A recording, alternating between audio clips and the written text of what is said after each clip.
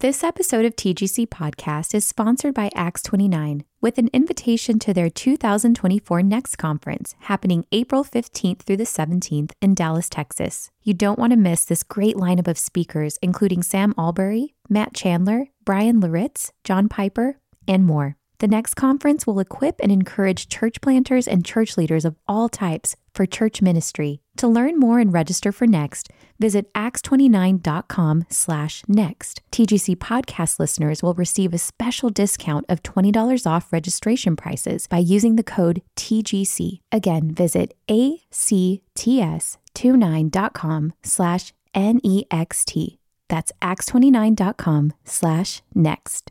This episode of TGC Podcast is brought to you by Crossway.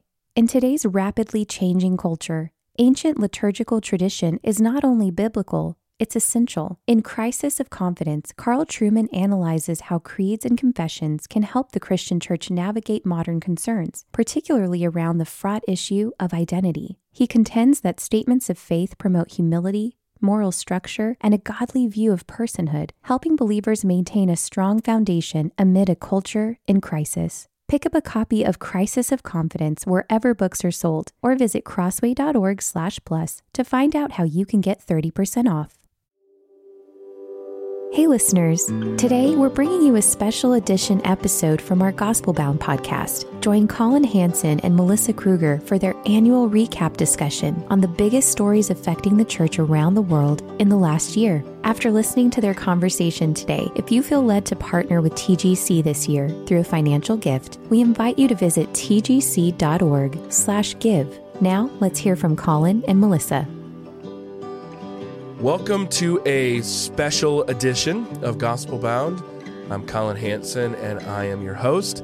And I'm joined today by my good friend, my dear friend, and colleague, Melissa Kruger. I'm sure many of you know her from previous episodes of Gospel Bound. You know her from the Let's Talk podcast and from TGC's national events, which she leads. Now, you're listening to our bonus season end, or watching our bonus season end episode, which is something we began doing in 2020. I guess we needed something to remember that special year. And we wanted to take you behind the scenes, look back on the big stories and trends of 2023. And thank you for listening and encouraging us in this work. So, Collin, are you saying 2020 wasn't known by our podcast? What are you saying? It was so special. 2020, that memorable year when Melissa and Collin started doing year-end podcasts. That's all. I mean, what else happened in 2020? I don't really remember. Okay, so a lot happened, and a lot's happened this past year. Actually, we actually this year did a special episode of Gospel Bound when we talked about Tim Keller and his life and his legacy. I know we're going to jump into the theological stories in just a moment, but this is both a story for all of evangelicalism in some ways, Tim's passing, but it's also very personal for you and for all of us at TGC. How in the past few months have you really seen his continued impact on the church since his death, and just how have you seen his legacy already start to take root? Well, I think in some ways, Melissa, we see his legacy by feeling his absence. And, I mean, Tim left behind so much. He left behind churches. He left behind institutions like the Gospel Coalition that he founded. He left behind books. He left behind just countless sermons that we can go listen to today, thanks to City to City. He left behind so many things, and yet the prospect of not having more of it is still sad. And one of the things that I really missed this year, but also is illustrative of his legacy, was of how many things I was reading in preparation for this interview and for this list, specifically related to a lot of the questions around identity, and seeing mainstream voices begin to enter the fray in a critical manner. And I just kept thinking, oh man, Tim would have read this book. Tim would have loved this book. Tim would have been quoting this in essays. He would have been emailing me about it, or I would have emailed him to tell him he needs to read it, or he would have told me he already read it pre-publication months ago, or something like that, and already had a conversation with the author. And that kind of thing. And so I think we see his legacy, of course, in those institutions, and including the one where we serve and where we're talking about today. But I think in many ways what I tried to do in my book about Tim is to show that there is a world for evangelicals before and after Tim, that he was instrumental in changing so many different things, that he was simultaneously an inheritor of a legacy of evangelicalism, but actually he himself modified it, improved it, and changed it and tweaked it. And I'm getting ready to speak a couple times next year at Samford University and then at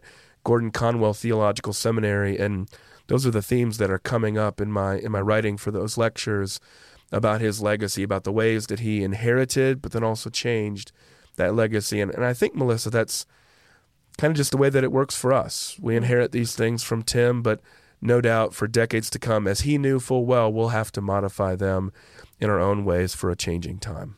And one thing I've just reflected on was his personal pastoral faithfulness, meaning his life, was lived well. And I think, we'll talk in a little bit. We've had so many scandals continued that go through the church. And so, yes, he had this impact, but I think I'm so thankful for his personal faithfulness in ministry. I think we'll all look back and just say, wow, he was on the edge of this kind of, I hate to even use this term, famous pastor thing.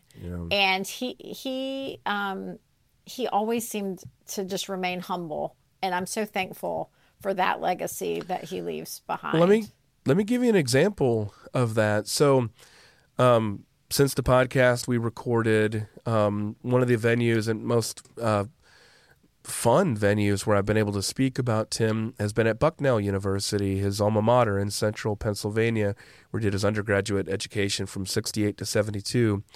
And we did an event there that was led by Mako Fujimura. Mako's also a Bucknell graduate, an elder, longtime elder at Redeemer Presbyterian Church under Tim, and probably just about the biggest Tim Keller fan, if you want to ask him about how many sermons he's listened to and everything.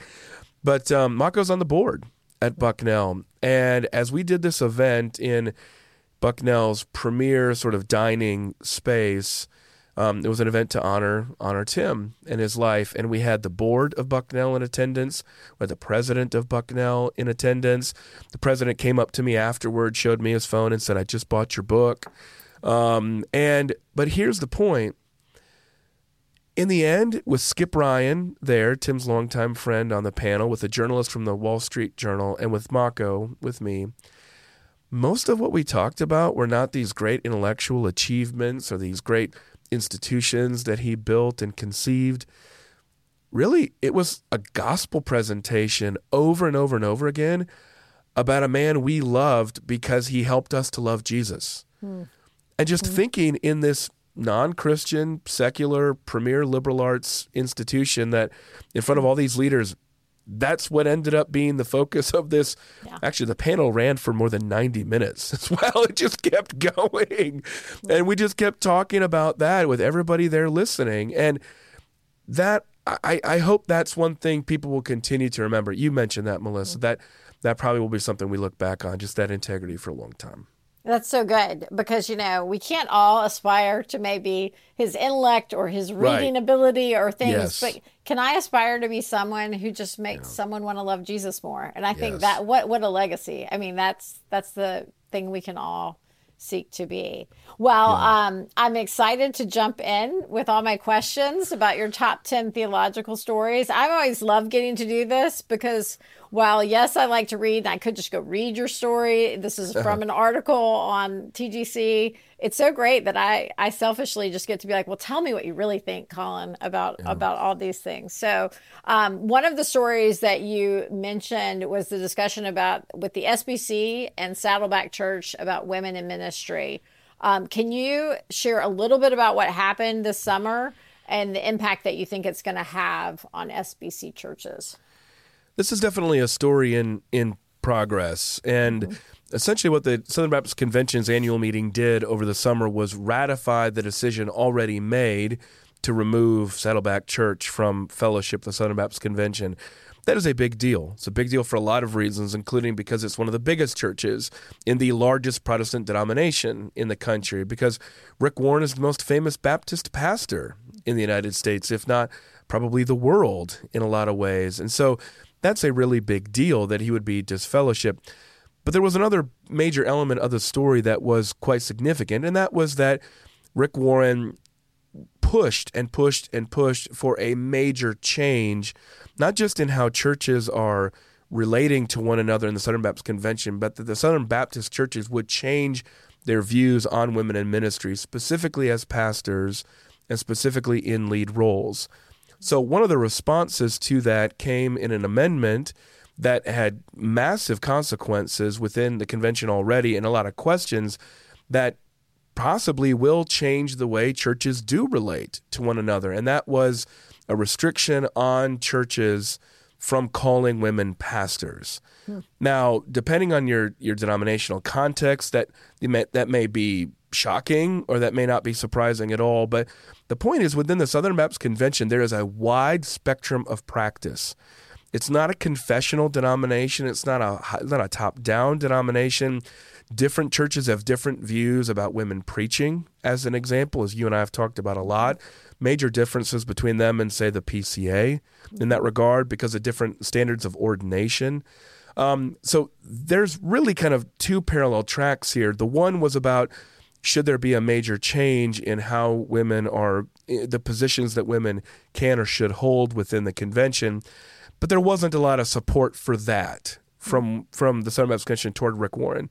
That was not a significant move.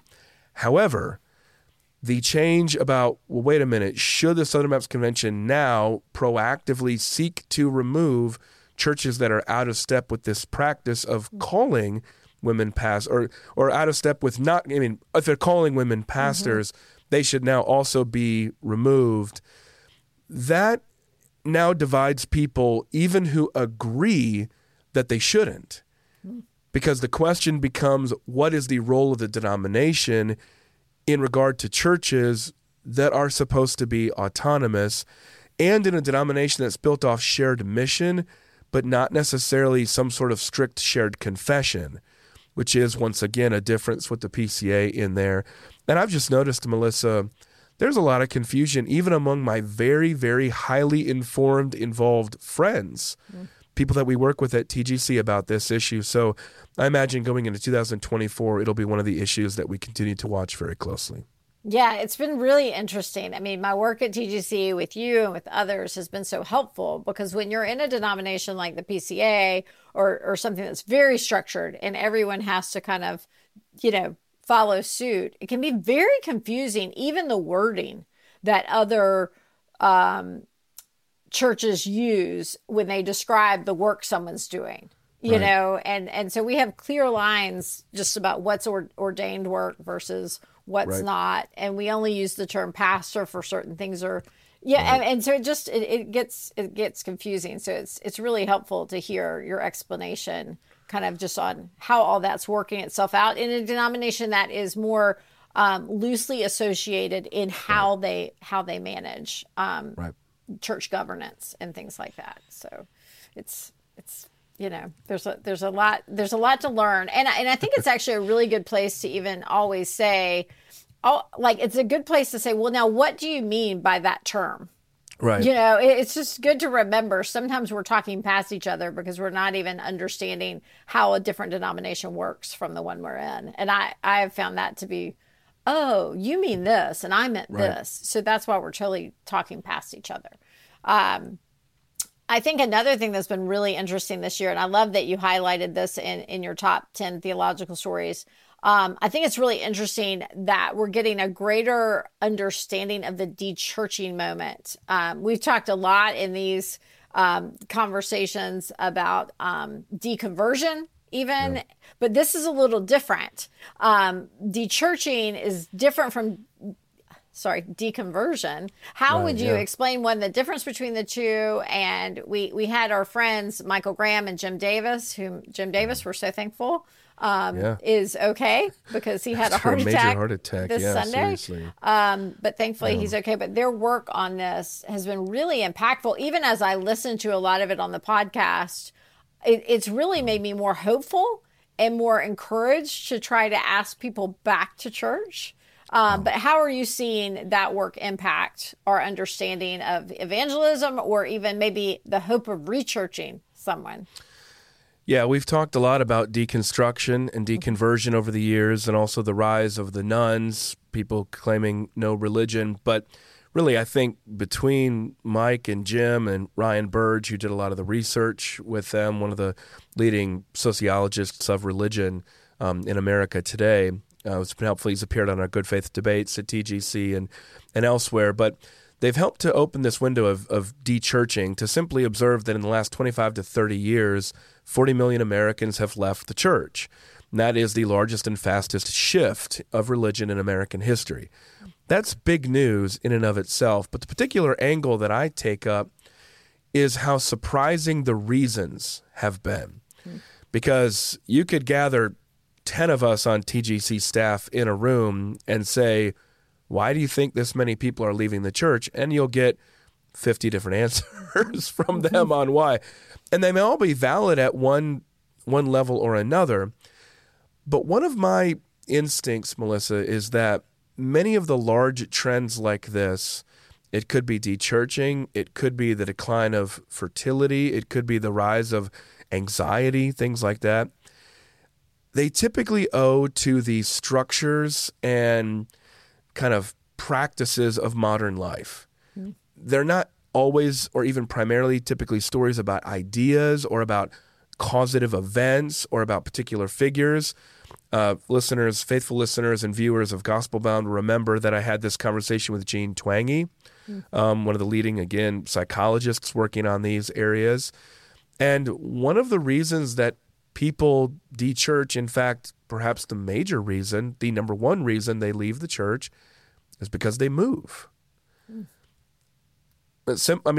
People don't move as much now as they did a generation earlier, but in this generation, with the moving that we have, our social bonds in the internet age are much less, they're much weaker.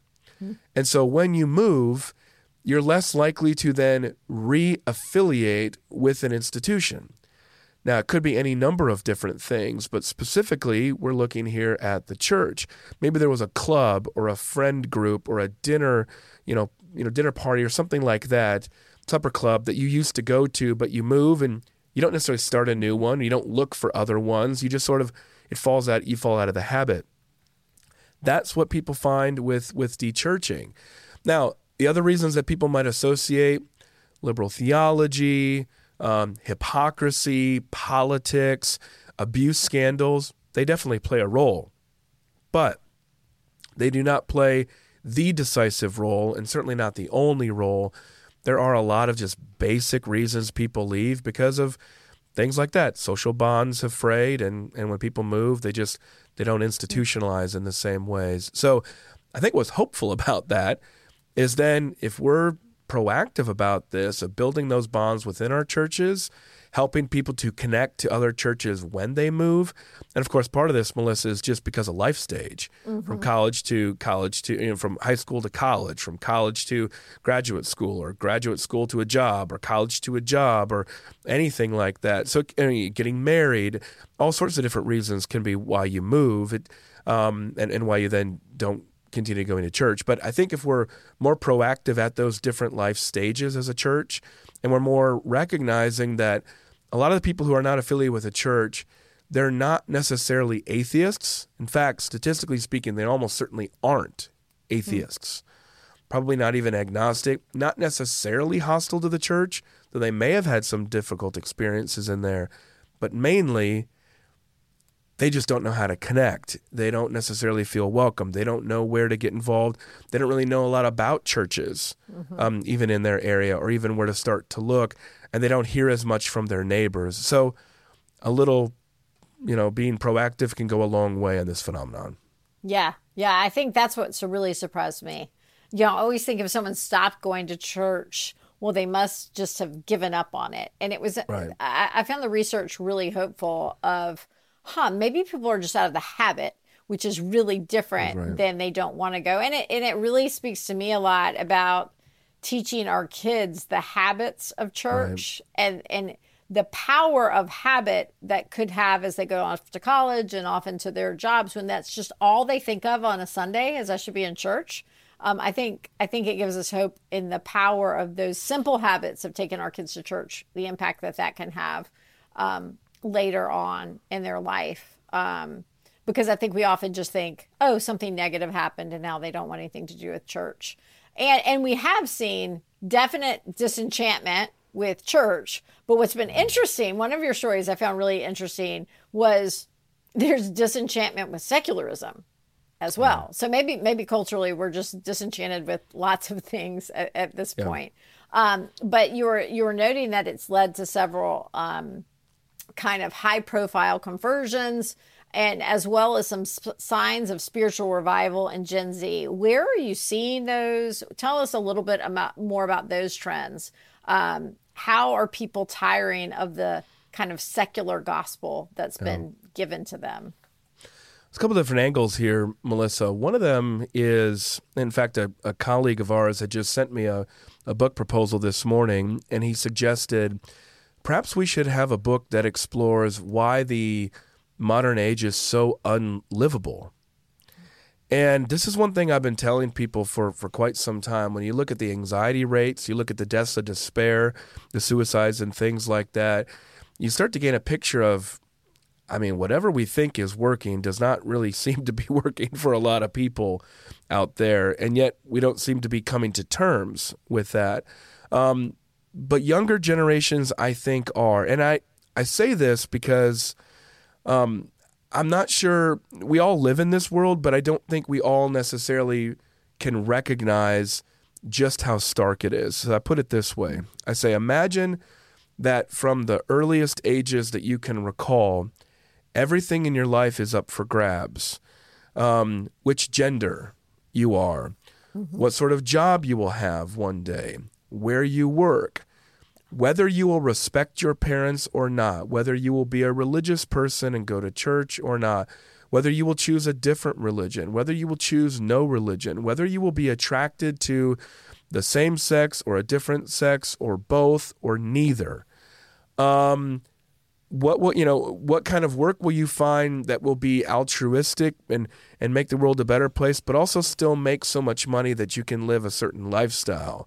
How I'm can you be feeling anxious and panicked just because you keep talking, Collin. Yeah. So let's just give one example of this, and I think people have found this helpful when I mention it to them. So we've transitioned into the sort of transgender stage of the sexual revolution, and that was bound to happen ever since the Major Obergefell decision on gay marriage. The next progress, in that sexual revolution was going to be transgender. But I often need to point out to people that those are entirely different issues. And they're entirely different issues for a lot of reasons, but among them, because of the ages at which they become actionable. The trans issue can hit young children. It can affect how parents would, lead their small children. There are legal implications of the child's relationship to the parents versus the school versus counselors versus doctors in terms of consent. Now, all of a sudden, you're bringing these most basic questions of identity, male and female. Do I love my body? Do I hate my body? Do I want to change my body? Into really young ages where obviously our children are not remotely prepared to be able to make these kinds of decisions. And yet there are a lot of powerful economic and political and cultural forces that want them to. Okay, that I think, given that is the world that so many of these younger generations have grown up in already, Gen Z, this is the world that they've inhabited since about 2014. So that's 8 years ago, 9 years ago here. That it gives them the sense that everything is fluid, that there's no order to things, there's no clear path to follow. Well, in a sense, reacting against Christianity is easy. Building if it's all you know as a culture, building a whole secular world that is better is a whole other question. And we're finding that secular world that is being built is definitely not better. And that relates to the second point, which is that the group that it's definitely not better for, Melissa, is women. And so a lot of the high-profile conversions that I identified are women. Now, to be clear, there are some things that are better for women, but the things that are better for women are continuations of Christian morality applied accurately about the dignity of women, the worth of women, how women should be cared for and honored and respected, all those sorts of things. My point is that's not how the world saw women before Christianity. We've got a book at TGC from our friend Rebecca McLaughlin, Jesus Through the Eyes of Women. And it's a reminder in part of how radical Jesus was and is in his views of women. So I don't think it's a surprise that as secularism increases, that it's not a good situation for women. Ross Douthat of the New York Times would often say, if you don't like the religious right, you're really not going to like what comes next, the secular right. And you combine that with the secular left and you realize, wait a minute, all these assumptions about how women should be treated now add in a pornographic age that fetishizes abuse. And this is not a good situation. Now maybe the Christian views of pornography is extremely harmful to everyone, but especially to women, now is not prudish anymore. Now it's just common moral sense. And if you're a teenage woman in particular, unfortunately, you have probably already experienced those harmful effects in how you've been treated. So I think that's why you see the combination of high-profile women converting as well as some spiritual revival seen among Gen Z. I mean, this is the age of your kids. I mean, what do you see, Melissa?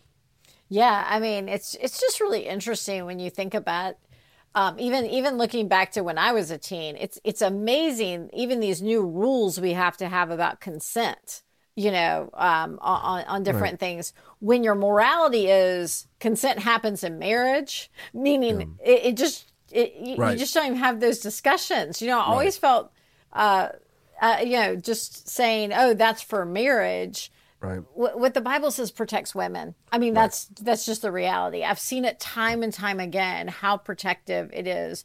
In every culture that gets farther and farther away from the Bible, women and weak, like children, are always treated worse, if that makes sense. I mean, absolutely. A survival of the fittest culture is terrible.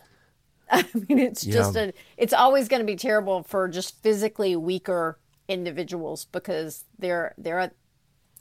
children are always vulnerable to the powerful and people who can do things. The same is going to be true in any conversation we have about these topics. And so I've always just said, you see these stories that make it look like that Christianity harms women. And I'm just like, my experience of it has been, I've been treated with so much respect and care, because my Christian brothers view me as created in the image of God with them. And so do we have people who don't always do that? Yes. I mean, but so do secular people. I mean, that's just true in a fallen world. So it's some of the things we're all going to struggle with in whatever system we're in. But I just, time and time again, the Bible, we would say the Bible works because it's true.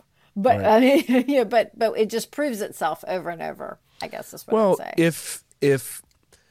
If abuse happens, rape happens, the weak are exploited, in a Christian system, you have a couple different options. One, you have the power of the Holy Spirit to be able to change and to protect and to redeem, but you also at the same time have a standard to call people back to call them to account, to hold them, to enact justice against them. If you don't have that, what do you fall back on? Yeah. What do you claim is that standard that you're using? And I think that's why you're pointing out, Melissa, Well, the standard of nature, as Darwin himself pointed out, is the survival of the fittest.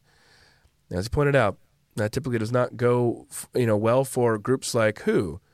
Widows? Orphans? Oh, right, the groups that the Bible calls out for special protection because they are so weak.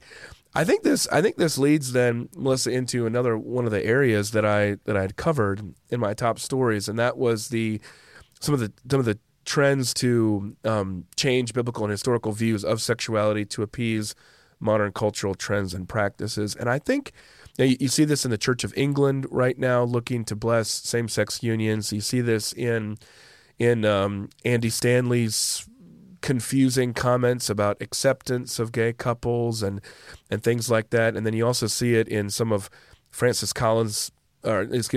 Francis. I mean, his kind of typically confused comments about sexuality, sort of one policy in one way, but his words and his rhetoric going another direction.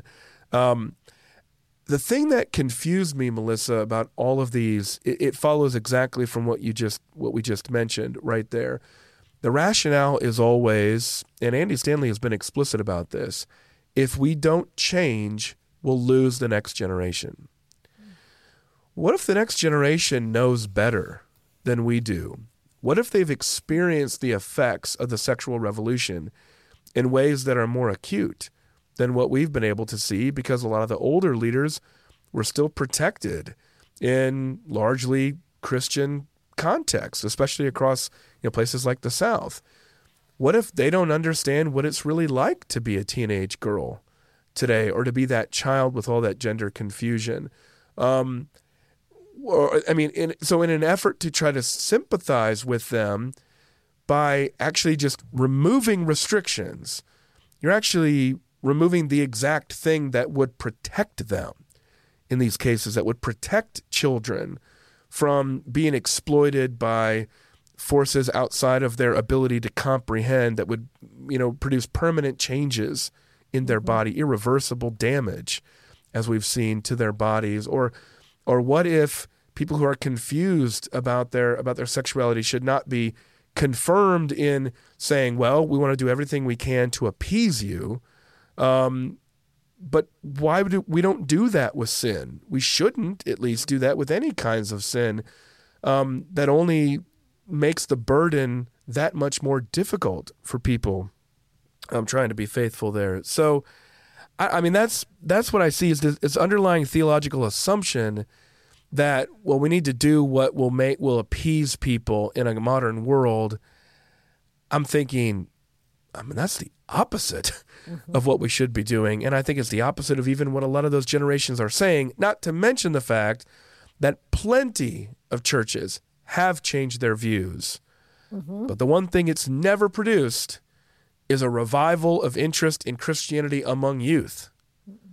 These are the oldest, most out-of-touch denominations are the ones that have changed their views. So I don't know if I'm missing something there, Melissa, but that's what I see on that topic. Yeah, and I don't think it's leading to health in our teens as well. So it's just interesting because if I want to know how my car works, I'm going to have to read like a mechanic, or read how my car works from someone who created the car. And I think so often we view the Bible as this legalistic, keep you from life book. And I always like to say, no. This is the book from a loving creator who wants you to flourish. And so if he gives you boundaries, these are the way to show you, hey, this is how you work best. You're not actually created to work that way. And so I think we have a real opportunity with young people, and even with ourselves, to approach Scripture really differently. That God's law is his grace, and that's how it's always been. It was a grace that the Israelites received it. It was his goodness to them to teach them how to live. And because if you don't, you're going to essentially learn in the school of hard knocks. It's not going to go well for you to live in opposition to God's law. It never will. And I think we're actually passing the blessing of wisdom down to the next generation. And in a world where they are left to choose anything. That's overwhelming. Right.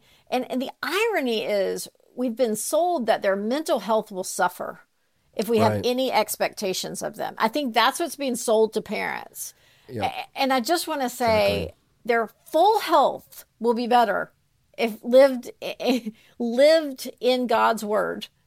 Everything will go better. Even if we can't always understand how that will go better, in the end it will. And we can trust that the Creator, who knows way more than you or I know, has put these things into place and has shown us eternal wisdom through his word that we can rely on in a world that's telling us a new theory every year. Right. These truths have helped fast. So yeah. It's like we had an article from J.D. Greer on this, actually, how downplaying the sin of homosexuality won't win the next generation. And I think it's really true. We don't have to lose God's word to win someone. It's God's word that's going to be proven true in their life. And actually, hopefully that will bring them and awaken their hearts to the gospel. Okay.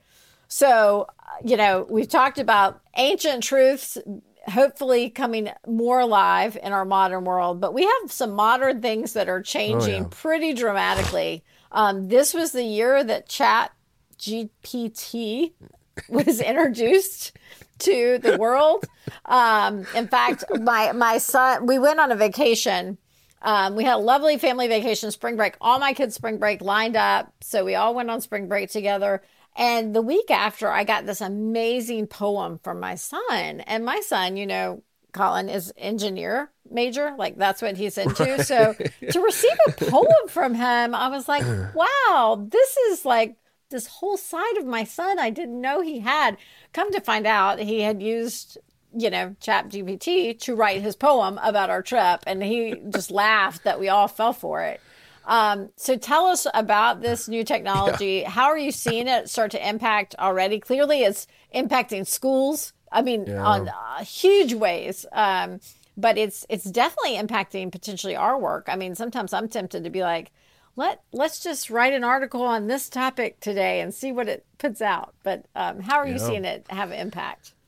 Well, it's interesting that this story has been going on throughout the year, the rise and sort of the public debut of these forms of artificial intelligence, whether it's images, whether it's articles, whether it's poetry, who knows, all these sort of things that you can magically just type in and give some basic parameters with, and they'll produce things that are occasionally amazing, sometimes very deeply disturbing, and sometimes utterly made up, which is one of the interesting dynamics we started to learn throughout later in this year about these ghosts in the system of artificial intelligence. And I got to say, maybe things will change fairly soon, and they often do with technology. But at this point, the olden days where we used to complain about Wikipedia is going to look like the Encyclopedia Britannica compared to artificial intelligence, the way that it will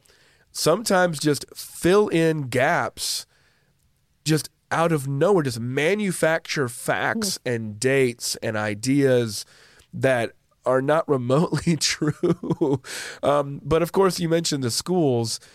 You often have kids who, if they're using this, which they're not supposed to be, to write essays and whatnot, it'll produce a situation where, like, they don't know any better. So they don't even know if they're handing in something that it just totally manufactured this stuff. And you hope at least the teacher does in that case. But what it makes it a theological story, Melissa, is that there's no realm of work that's going to be utterly untouched by this. And in fact, a lot of work is going to be helped in different ways. There's no doubt over time, a lot of things are going to be improved with this technology. But, so much of Christian discipleship is understood by people sometimes as data transfer. You have information, I need information. This is quite a bit more true before the internet and before smartphones in particular, but that was a lot of the discipleship that we've seen. And a lot of our sermons sometimes assume that kind of dynamic of, I have information about the Bible that you need. And if that's what's happening, if it's data transfer, it's not entirely clear why artificial intelligence, why using ChatGPT to write your sermons would be a problem. Because it's better at transferring that data. Why wouldn't you just, the artificial mind can access more information instantaneously than we can go ahead and research and pray over and all that kind of stuff. So why wouldn't we do that? Well, of course, it all rests on the premise that preaching is data transfer, and that the individual is irrelevant to the conversation. The personality, the experiences, the conversations that person has, and then the interaction that person, that teacher, whether it's a women's ministry leader or a Bible study leader or a small group leader, or let alone the preaching pastor, that those conversations are irrelevant to the work of ministry. I'm hopeful then that artificial intelligence, then instead of having us awash in a bunch of ChatGPT sermons, will instead remind people, ministry is relational work. It's person-to-person work, even in large churches, even for preachers who are talking to large groups of people. It's not data transfer. It's life-on-life transformation brought about by the Holy Spirit in the application, the hearing and the doing of the Word. And so that's what I hope happens. And maybe some of these concerns about the ghosts in the system or things like that will make people kind of awaken to that. But even the story with your son, it's possible that ChatGPT will just devalue poetry altogether. But maybe the other thing that it'll do is if your son comes around and actually does write you a poem, even if it's not half as good as that one, it'll be that much more meaningful knowing that a real human being who knows and loves you had done it for you. Kind of like the kind of things that your kids made for you in school. Exactly. Right? Exactly. Well, and I think when it comes to the spiritual realm, right? I mean, just like you said, we can't discount what the Spirit does, because the presentation of the gospel, we know it's not just facts. It's a spiritual engagement that the Spirit has to open the eyes of our hearts so that we understand. And so there's a reality, whereas maybe it can write us a great email to send to our church leaders about the picnic. Great. Yeah. That's great. It'll probably be something like we use Google now. You use it to generate a church-wide email. Great. But in the transmission of spiritual truths, I think, we always want it to come with the Spirit's power in any way we're doing. And even the power of our own lives be changed, that transmits something too, rather than just the transmission of facts and data. And I think we see that more and more. People want to see lives changed more than just receive, that's really interesting facts about the city of Ephesus that they can find, anywhere in our on world Wikipedia. Today. They can. They sure can. And so Google has changed those type of things, all the ways we can get information. Lastly, on your stories, I think I was hoping this year might be different. But last year we really discussed war in Ukraine and the impact of that. It's hard to believe how long-reaching that war has been. Yeah. And this year we found ourselves in a very surprising war in a lot of ways to me. I mean, the war with Hamas and Israel and what's going on there. What has surprised you about this current situation and the reaction around the world, particularly in the U.S., as we deal with these realities? I'll tell you a couple of things, Melissa, that don't surprise me.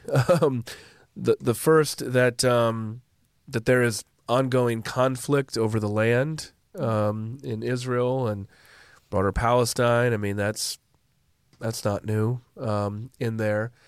That people can do evil deeds. I mean, that's not new, unfortunately, in human history. And as Christians, we're prepared to understand that. What was new this time around was that there was so quickly after this most devastating attack on Jews since the Holocaust. So last year we had the largest, really first, land war in Europe since the end of World War II. Since, basically, let's just say this. If 1945 is the last thing time something happened, it's probably bad. Because you think of things like first nuclear detonation since, it's bad things. Mm-hmm. Bad things happened in 1945. So if you're seeing largest attack on Jews since 1945, the year after you have first land war in Europe since 1945, that's definitely a problem in there. But so that surprised me. It surprised us that particular would happen at that scale. It obviously surprised Israeli leaders. It surprised American military and intelligence leaders. That caught a lot of people by surprise in there. The reaction, though, very swift. Oh, I was going to say one other thing that does not surprise me is that there's no obvious solution to the problem. Yeah. No obvious, what should Israel do? Or if you're caught in Gaza, you have nothing to do with this. What do you do? I don't have any easy answers for anybody. It's just all bad. Innocent people killed in Israel by Hamas, innocent people dying because they're caught now in this war in Gaza. It's just bad. Mm-hmm. And I don't know what an obvious solution is to that. And I think that's not really surprising, but still noteworthy. What was surprising was how quickly after the attack there became a lot of support, not just for ceasefires, but even specifically for Hamas and for some of their overall aims, namely the elimination of the state of Israel and the genocide of the Jews. Now, we found in part that when you ask young people about Hamas's slogans that they chant in the streets, they have no idea what they're talking about. I saw one story recently that said, they don't even know which sea is being referred to, from the sea to the river, and they don't even know what river they're talking about either. Well, we shouldn't be surprised because geography is not exactly a strength of American students going way back. You just watch late night talk shows and their man on the street kind of interviews to be able to see that. But I don't want to do those. I'm scared. So no judgment. And you probably poured over more biblical land maps than most people have over the years of teaching the Bible and studying the Bible. So I think, but nevertheless, the mass scale support from a lot of people in major Western cities did surprise me. But I think the simplest way to explain it, Melissa, is this. And I talk about this more in my top 10 theology stories idea, so people can go and check that out. I think that'll be helpful to them for further context. But Jews are in an awkward position in the way that we have framed in Western culture the questions of identity and oppression. So we've created this idea that the oppressed have a certain kind of dignity that absolves them of certain moral responsibilities. It's a really twisted form of Christianity, what we talked about earlier, Melissa, about how, caring for the weak and the oppressed and things like that is a Christian idea, but it gets morphed into secularism to actually becoming a new kind of power hierarchy. The challenge for Jews is that they are perceived to be both the top and the bottom of this hierarchy.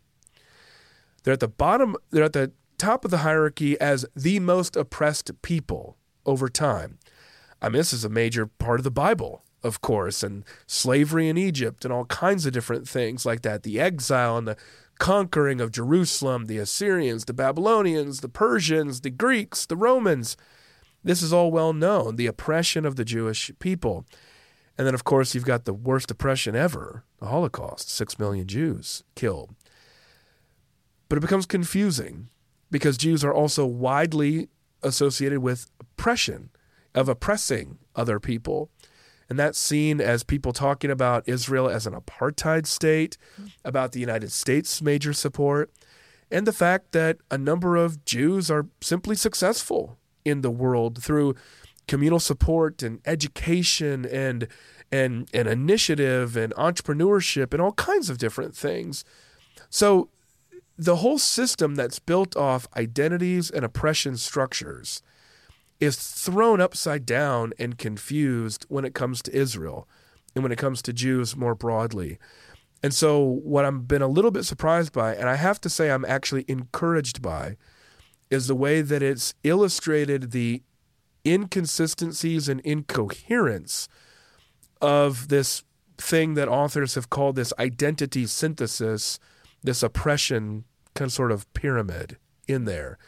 That has been such a major obsession across sort of elite Western circles the last 10 years or so.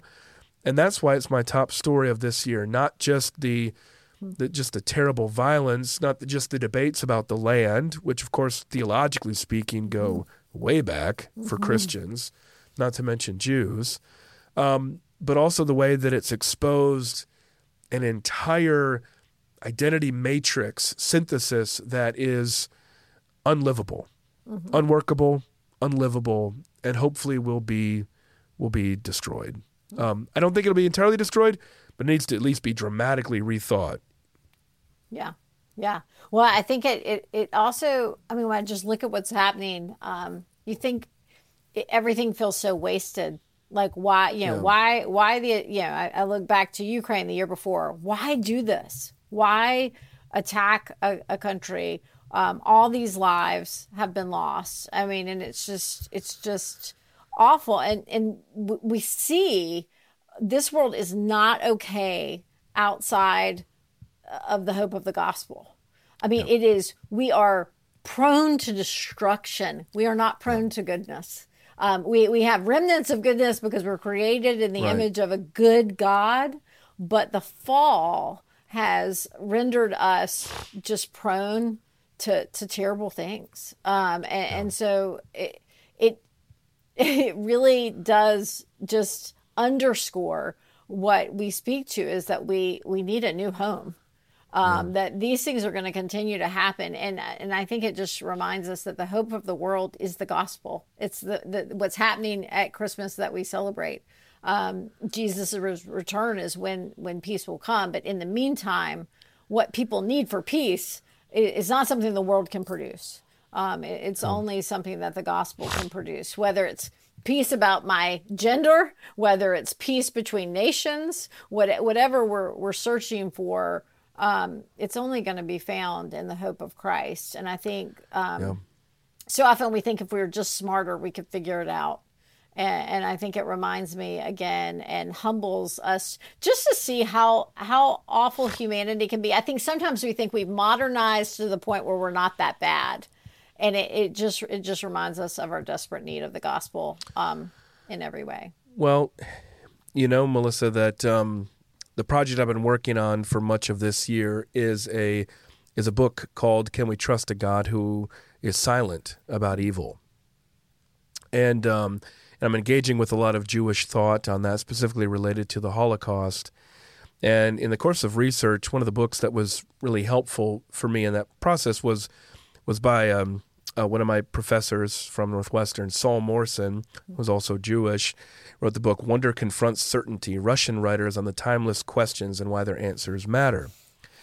And one of the problems that you run into with the problem of evil is that, like I said, with a Christian background, it's easy to say, well, these bad things happen.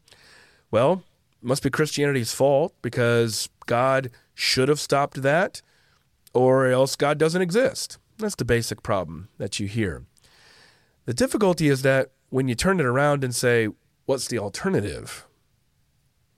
Things become very problematic at that point. So what Saul Morson does in this magnum opus book is he works through the Dostoevsky, Tolstoy, going all the way through to one of my all-time favorite writers, Vasily Grossman, a 20th century Jewish and Russian writer. And he talks about the dynamics of revolution and oppression. And one of the things that he says about oppression is that you think that the people who are oppressed would be those who would least likely to do it. But history, to repeat it, history shows us the opposite. It shows us nothing of the sort. If history shows us anything, it is two things. Number one, it is that the oppressed will often, they treat oppression as an alibi to be able to justify what they do in response. If I'm oppressed, I can do whatever I want. And you can see this, this applies, by the way, of course, not just to Hamas's attack on Israel, but Israel's retaliation against them. Don't question us. We are the ones who got attacked. So you can see it can be used by any side, and it has been over and over and over again in history. But the second thing he points out is that the oppressed often are the ones who know how to do the oppressing because they've experienced it. And that is scary. But that's what I've been trying to get at, and I mentioned in the top 10 theology stories, is that the gospel shines most brightly when the culture is the darkest. Because it shows you this is the way out. Bonhoeffer used to talk about how Christians in World War II need to be the spoke in the wheel. The wheel of Nazism is turning, and somebody's got to stick themselves in the middle of it to stop it. And what I've always seen so powerful from Jesus is that his death on the cross is that spoke in the wheel of a world that's out of control. That is what stops that cycle, that never-ending cycle of oppression, oppressed, over and over again. It's the only way to find true dignity for the victims, true justice in the end, but also but help them to not then become oppressors themselves in response in there. And so I do think you're right, Melissa, that all of these things that we see that are very discouraging should drive us not only in prayer, but also in a recognition that it's not like the world is offering better alternatives. We have no reason to be fearful. We have every reason to be confident in the gospel going forward. Yeah. So that's how I process all this stuff. Yeah, no, that's good. That's really, really good. Well, thanks for covering all of those stories with us. You've had a lot of interviews this year, as always. You've had a good number. Are there any interviews from your past year that really stood out to you, or any ones that are upcoming that you want to tell us about in the next year? Yeah, so 17, I think, this year, which is fewer than I normally do, mainly because of the launch of my book on Tim Keller. I was doing so many podcasts elsewhere. You were doing podcasts for other people Exactly. And I knew that was going to happen, so we had a slower year on Gospel Bound. But we might have had our best episode ever, present company excluded, of course, Melissa. But no, I agree with you. I think you're going on this. I'm full had our agreement. best interview ever with Molly Worthen and a professor of history at the University of North Carolina, Chapel Hill. You want to give a shout out right here? There, it's basically Chapel Hill. People are fun to talk to. I've done my obligatory Northwestern shout out, so I only thought it was fair that I gave you a Chapel Hill shout out there too. Yeah. But so Molly is I've said for a while now, Molly's like my alter ego because we're both engaged in historical writing and journalism, but I'm a journalist and she's a historian. I was urged to go study at Yale. She did study at Yale, did her PhD, actually did her whole education in there. But she recently at J.D. Greer's church there, and under the evangelistic influence of J.D. Greer, as well as the apologetic influence of Tim Keller, and ultimately by the power of the Holy Spirit, she was regenerate. And so I kind of teased in my Gospel Bound interview. So many of you have listened to it. It's one of our most popular episodes of all time. But I really teased it because I wanted it to be a bit of a slow burn of like, so tell me about your work and tell me about all this sort of stuff. And now tell me why you became a Christian, because this was the first time that she had announced that publicly, apart from her baptism at the church. And so that was an extremely memorable interview. But the thing I want to highlight about it is just her palpable joy in the Lord. And as a Christian, I don't get any greater joys than seeing other people come to faith and to see those transformed hearts.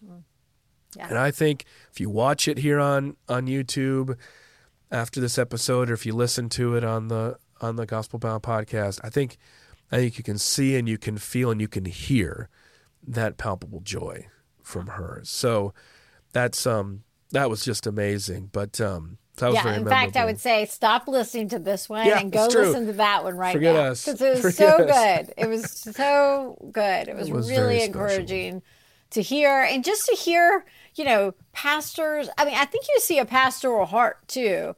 Not only did JD, talk with Molly and get to know her, but he would call Tim and ask Tim for advice on, and you just see this care.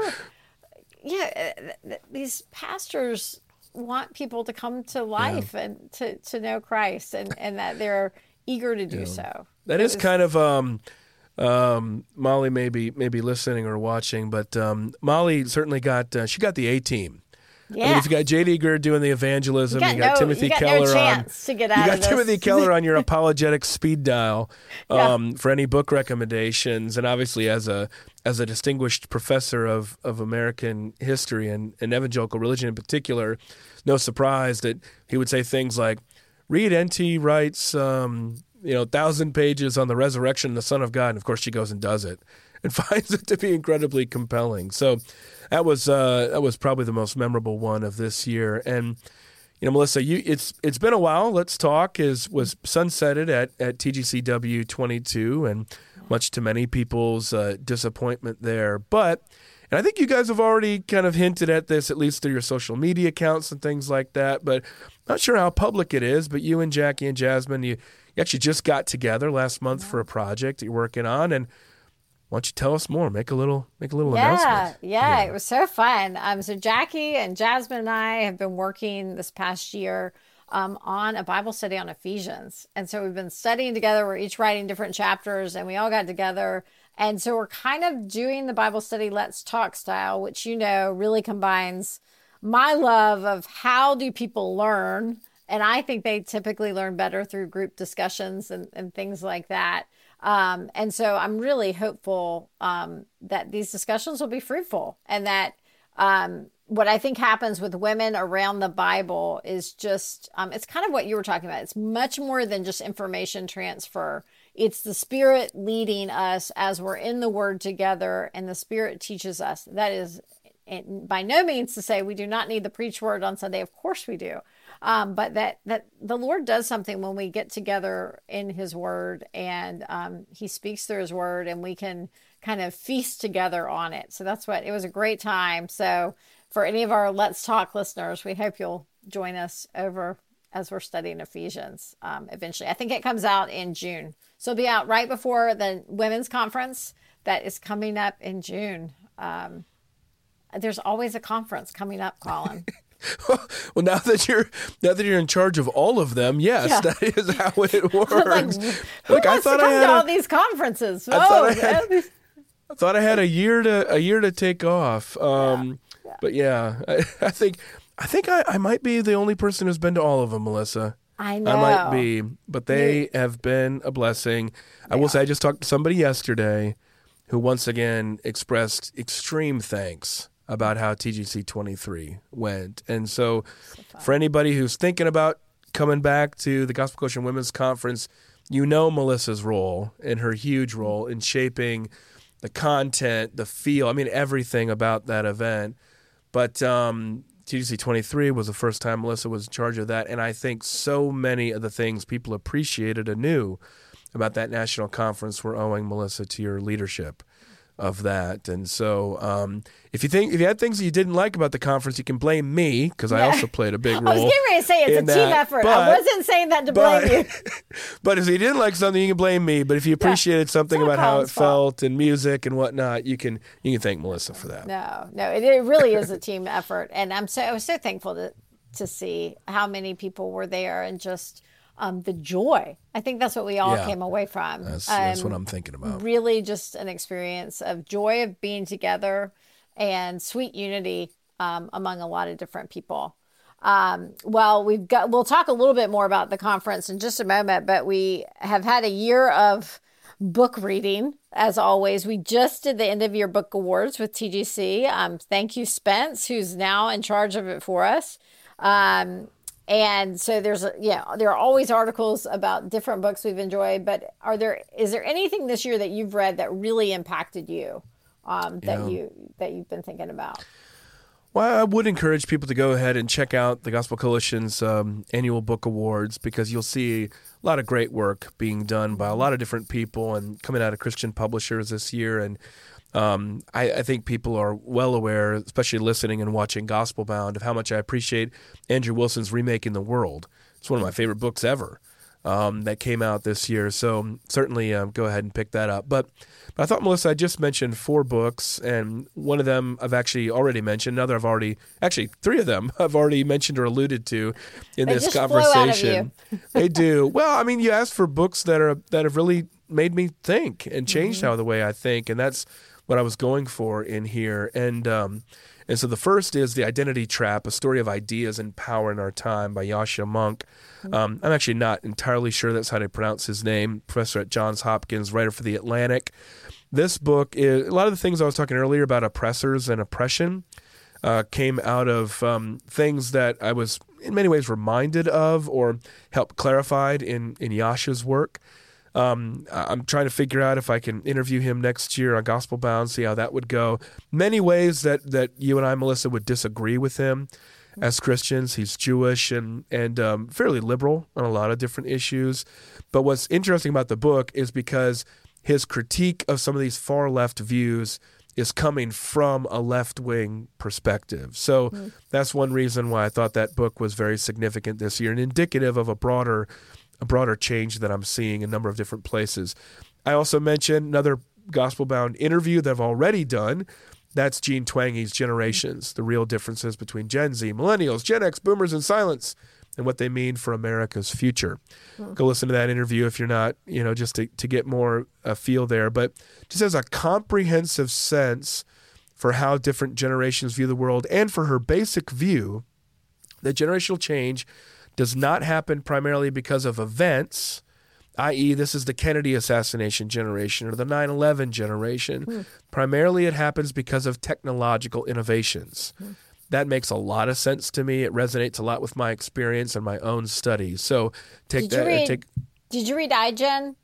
No, actually I did not read that book. I think right. because I've read impactful. so many. Well, because I've read so many summaries of it, and her long-term colleague Jonathan Haidt, who's a friend of the show, and we'll plan to have Jonathan back next year talking about his book, The Anxious Generation, which is building off iGen in there. So, yeah, I mean, the big push that Gene and Jonathan are making right now is to ban smartphones from schools. Yeah. I hope it works. But everything they're seeing, there was even just a recent stat that was showing major declines starting in 2012 in, I know this is near and dear to your heart, math proficiency and some other different areas as a former math teacher. And then Gene and Jonathan were like, why does this chart, like every other chart we have been pointing to forever, seem to start at 2012? It's the year that most of these students had switched from flip phones to smartphones. Yeah. Math just requires such deep thinking. Yeah. And it's hard. I used to always tell my students, it's just hard. It's okay. It's hard. We're very uncomfortable with anything being hard. Yeah. I've realized in our society. Well, that's the Jonathan Haidt thing too. Yeah. Yeah. Is that the belief, the kind of safetyism belief that if something is hard, it must be wrong. Yeah. I've already mentioned in here Saul Morrison's magnum opus, Wonder Confronts Certainty, Russian Writers on the Timeless Questions and Why Their Answers Matter. This was a hard read for me, and I have a good bit of background in the subject. So I don't necessarily recommend it for everybody, but just Saul Morrison's writing, wherever you can find it, is just positively, it's explosively insightful when it comes to a lot of these questions of our age. And what I loved about this book, though, is the addition of writers like Vasily Grossman, in addition to the 19th century realist novelists like Dostoevsky and Tolstoy. So last book I'll just mention, and then I'm interested, Melissa, to know yours, but and that would be Paul Kick's book, You Have to Be Prepared to Die Before You Can Begin to Live, 10 Weeks in Birmingham That Changed America. Of course, this stands out to me not only because I live in Birmingham and teach in Birmingham, but then also I do a lot of civil rights tours. What I loved about Paul, another example of somebody who's basically on the left, but is criticizing a lot of the far left views. He's in an interracial marriage and family and things like that. But he does a great job of showing the complexity of the civil rights movement, and especially its climactic battle here on the streets of Birmingham, Alabama in 1963 in the spring, as well as the bombing that came later in the fall. So that book, just very interesting for a formative moment in American history, but especially for me, stood out because of what I do here in Birmingham. So, Melissa, you got to give me some recommendations. What's on your mind? I have a smaller list this year. I'll be honest. I was in a bunch of writing projects, so I read a lot of fiction, just because it was kind of easy to take in. But one thing I did read, I love biography. I've always loved biography, and there were 2 Elizabeth Elliot biographies that came out. I think they both came out this year. But there was A Life by Lucy Austin, and then Being Elizabeth Elliot by Ellen Vaughn. And the Being Elizabeth Elliot was kind of the second in a series by Ellen Vaughn. I had read the earlier one, which was Becoming Elizabeth Elliot. And Being Elizabeth Elliot told kind of the second half of Elizabeth Elliot's life, one that I was much less familiar with, I would say. I was familiar with the books she published during that season, but not very familiar with what was going on in her life. And I would say it's been just a fascinating read. It's almost like reading someone you thought you knew, and then the story really changes when you hear more of the story. And so I recommend both of them. It's been pretty interesting. It's been a pretty interesting read. To take in, and pretty surprising in some ways.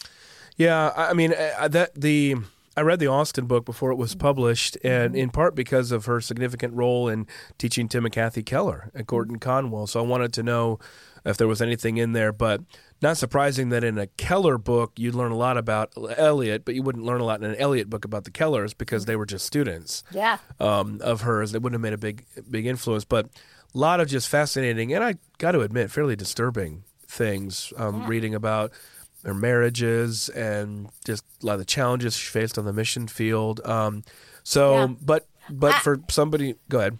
Well, I have to say, I hated it because I just finished some of the frustrations she was having on the mission field. And, I was really struck by, wow, some of the disunity we feel, even in our work. It's not new. It's not new. It's not new. We always think it's kind of worse.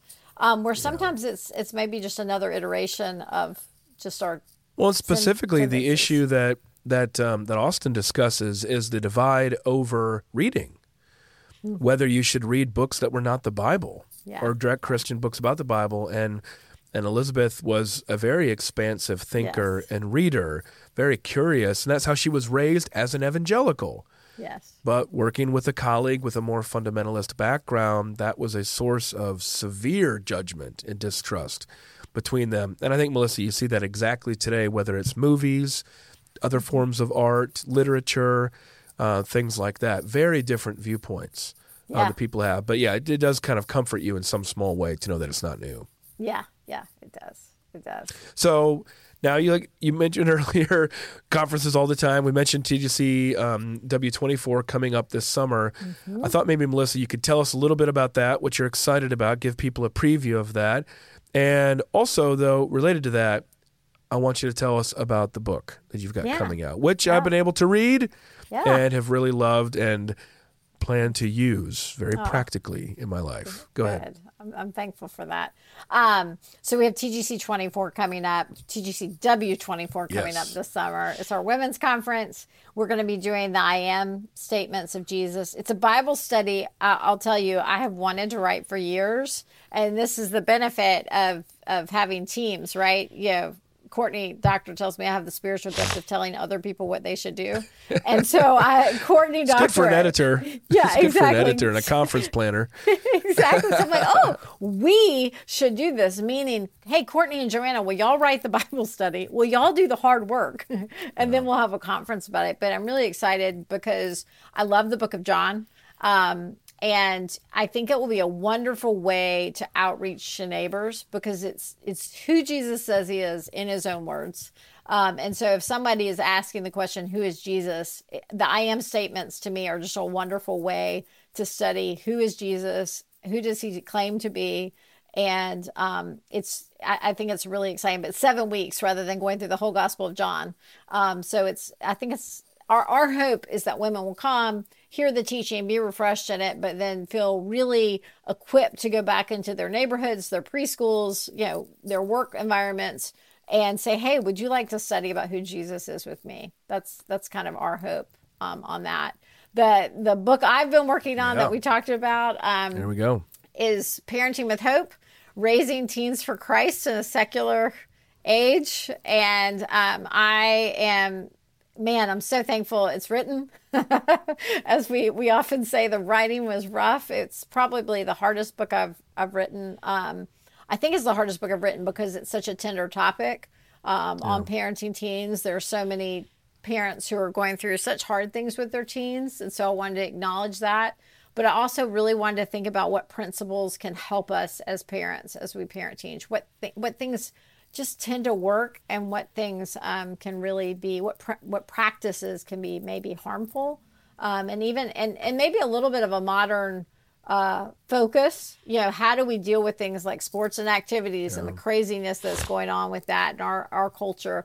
But how do we also deal with cell phones? And I talk about this in the book. When I started, my first teenager, cell phones and social media was all new. And there was no research. There was no information. And so my view on some of that has changed dramatically. Instagram, I thought, oh, sure, you can get Instagram. It's just an app where you show pictures, of each other. Had no idea what it would become. And send pictures to each other. Yeah. Exactly. Unfortunately. It was just this, it seemed so simple at the time, but I hadn't really thought through what does it do to a young 12-year-old's heart when she gets 50 likes and her friend gets 150 likes.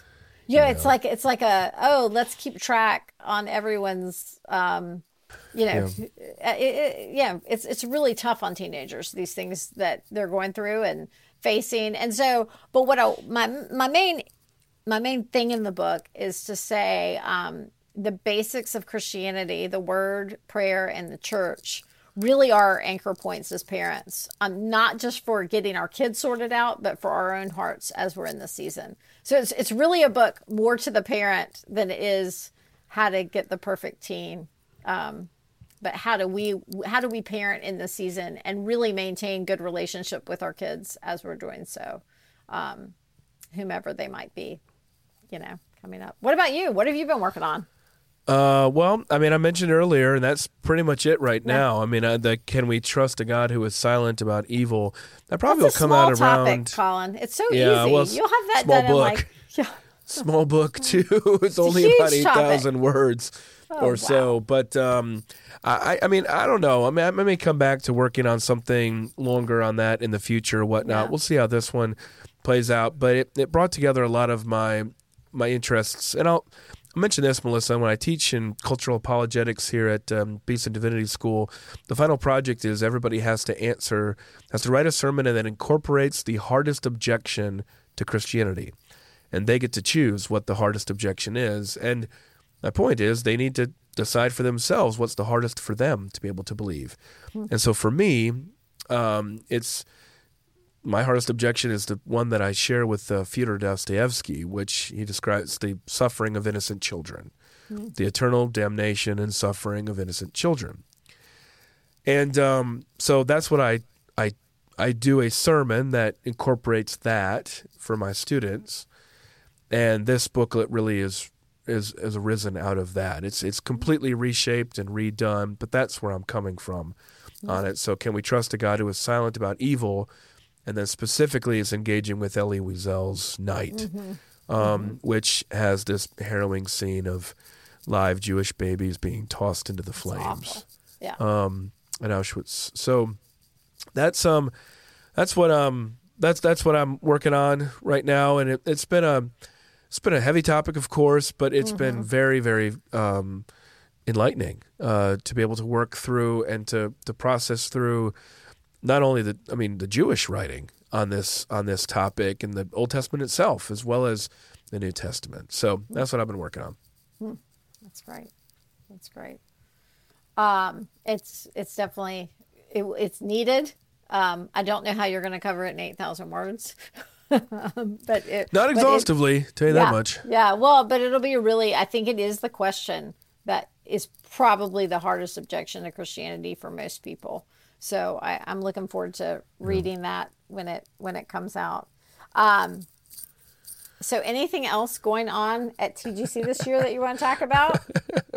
Well, it's been a busy year. We launched the Keller Center for Cultural Apologetics earlier this year, and people may or may not have seen, we also launched the Hansen Center for Theological Renewal this fall. We're still building this center. We're looking for an executive director to hire to lead that center. We'll have fellows coming along afterward. We'll have video learning cohorts and things like that. You'll be able to study biblical theology in different disciplines. But this year, we've had a full Bible commentary published. Finally, been working on that for a number of years, but the Gospel Coalition Bible Commentary, one of the cool things that came from the Gospel Coalition National Conference was the biggest conference project we've ever had of full fundraising support coming in to translate that commentary into Spanish and into Arabic. Thank you to everybody who contributed so generously to that project, and we've undertaken that work, and it's in our budget for next year to complete and all that kind of stuff. So this is in addition to a lot of the essays and courses that we've already produced on a host of theological topics that are already available there, as well as our journal 3 times a year, Themelios, for students of biblical studies and theology. So that's what just a few things. I don't know exactly what 23 was such a big year. 24 feels like let's just kind of keep it going, year in a lot of ways. Of course, you got the big conference and you've got the book coming out and everything. But what are you particularly excited about with TGC this year? Yeah, I think the conference. I know that's the big thing we have, but we've had these smaller cohorts happening behind the scenes, and they've been wonderful and exciting to see how they almost. The conference has been a place where all these people who are on these online cohorts meet up, and then they come together and get to be together in real person. But there's just nothing like seeing so many people who just love Jesus all together, worshiping the Lord together. It's really wonderful and encouraging to your soul to see in the midst of a world that looks so divided, looks so angry all the time. It looks like everything is in disarray, and I have to say, it's seeing the younger people, seeing young women who are just so excited about Jesus, and there are a lot of them.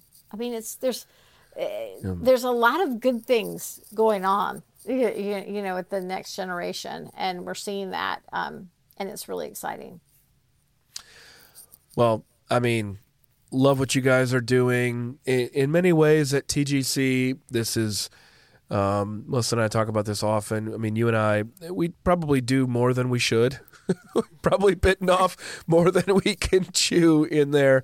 But any of the small ways that we're able to support people who are watching and listening, and in their life, in their fellowship with Christ, their love of the church and their service of the church, the way they love their neighbors, the way they raise their kids, the books they read to edify and to learn about the world. We're honored that we're able to do that. We're grateful that you guys make it possible every year for us to be able to do that. And we can only do it because of your prayerful support for us. This is a year where we needed a lot of prayer. It's a year where we saw a lot of answers to prayer. So we thank you, everybody out there who's done that for us. We also depend on your financial support. We do have things. Sometimes our books, our conferences help us with our budget. We're able to reinvest all of that money back into not only running those things, but into the ministry itself, into direct ministry that will benefit you guys. We're not an organization that has much overhead at all. We have no headquarters to maintain and things like that. So we appreciate you guys and need your support when it comes to the finances. There's a few ways that you can do that. One of the easiest ways, simplest ways, become a monthly giver to TGC. Go to tgc.org/give, tgc.org/give. And even just $25 a month, very helpful to us. We don't have nearly as many people who support us monthly as you might imagine. It's actually pretty odd how few people we have who do that. But if you can support us with $25 a month, that's a good way to keep our ministry going. You can also help us with a one-time gift. Any amount, large or small, is a blessing to us. So if you're making decisions about end-of-year giving, we would very much appreciate your support of us there. There are other ways that you can support us. You've heard about some of the books that we're working on, heard about some of the other things. Come to our conferences, pick up those books, share this podcast with a friend who's interested in things that are happening in the news and trends from a Christian perspective. Go on to our podcast. All the Let's Talk stuff, it's still out there. It's still able to edify. Share it with other women in your church and in your community. Like it, subscribe to it, all that kind of stuff. And, of course, with Gospel Bound, we've got a big year planned ahead. So go ahead, leave a rating, mark a review on there. It just helps other people to be able to find it in there. So there's ways you can support us. You can give a gift. You can become a regular donor to the Gospel Coalition, tgc.org/give. So, again, appreciate everybody's support there.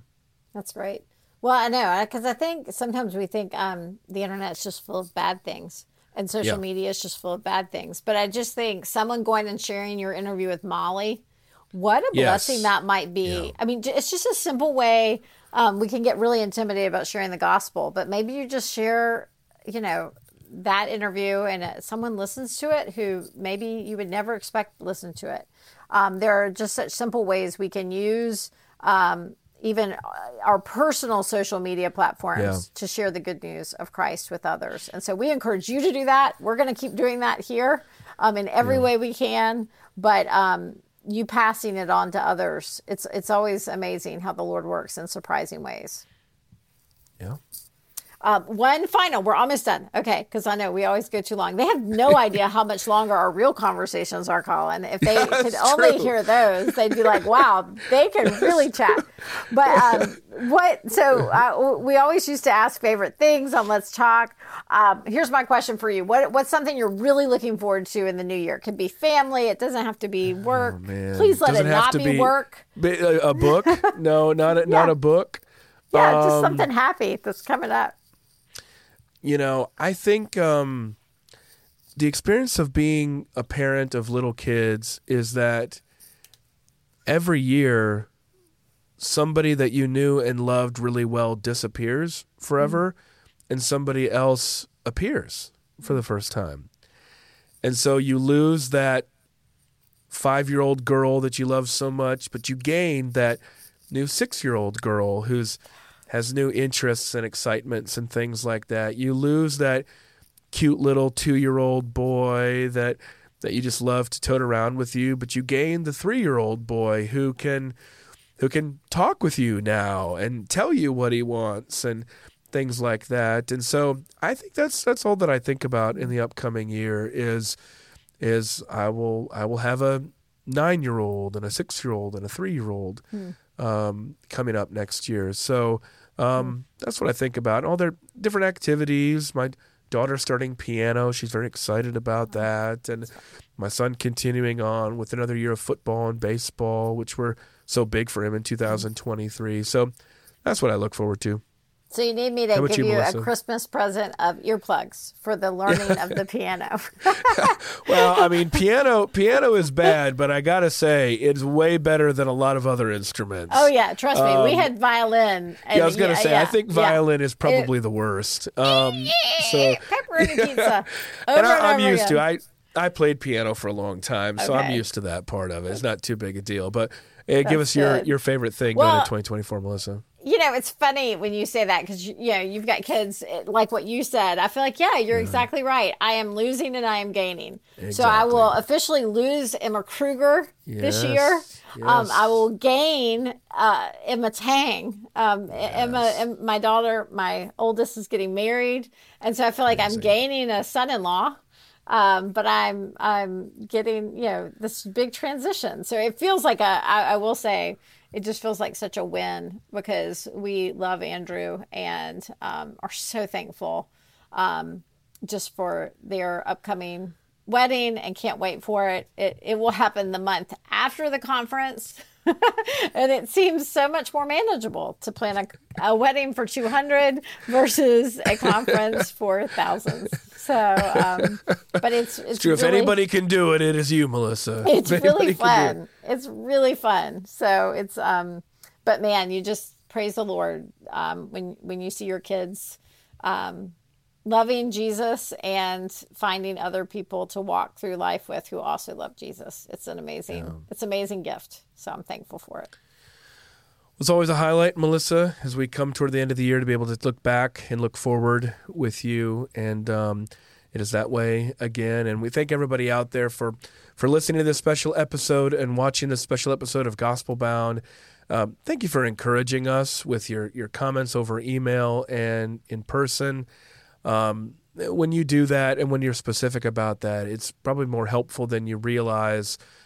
Because of this digital divide, we don't know who's out there. We don't know exactly how you're benefiting from that. But if you've listened to that Molly Worthen interview or shared it with somebody or somebody who's skeptical about Christianity, just, let us know about that. We'd love to hear that. So appreciate that. And you can help other people to find our podcasts, the two that we've referenced here that we serve on, Gospel Bound and Let's Talk, by rating and reviewing them. And you can also support us, again, becoming that monthly donor, tgc.org/give, $25 a month. So, well, Merry Christmas to everybody, and as well as a Happy New Year. We will be back, Lord willing, early next year. Look forward to joining you as you watch or as you listen, as I typically do, washing dishes, commuting, working out, all sort of stuff, however you appreciate your podcast. Merry Christmas, Happy New Year, and thank you, Melissa, for joining me again. Great. Thanks for having me, Collin. Thanks for listening to this bonus year-end recap conversation with Collin Hansen and Melissa Kruger. If you feel led to partner with TGC through a financial gift, visit tgc.org/give. Your gift helps us continue this work of ministry, and we're grateful for any amount you can give. Again, that's tgc.org/give. And from all of us at TGC, have a blessed Christmas and a Happy New Year.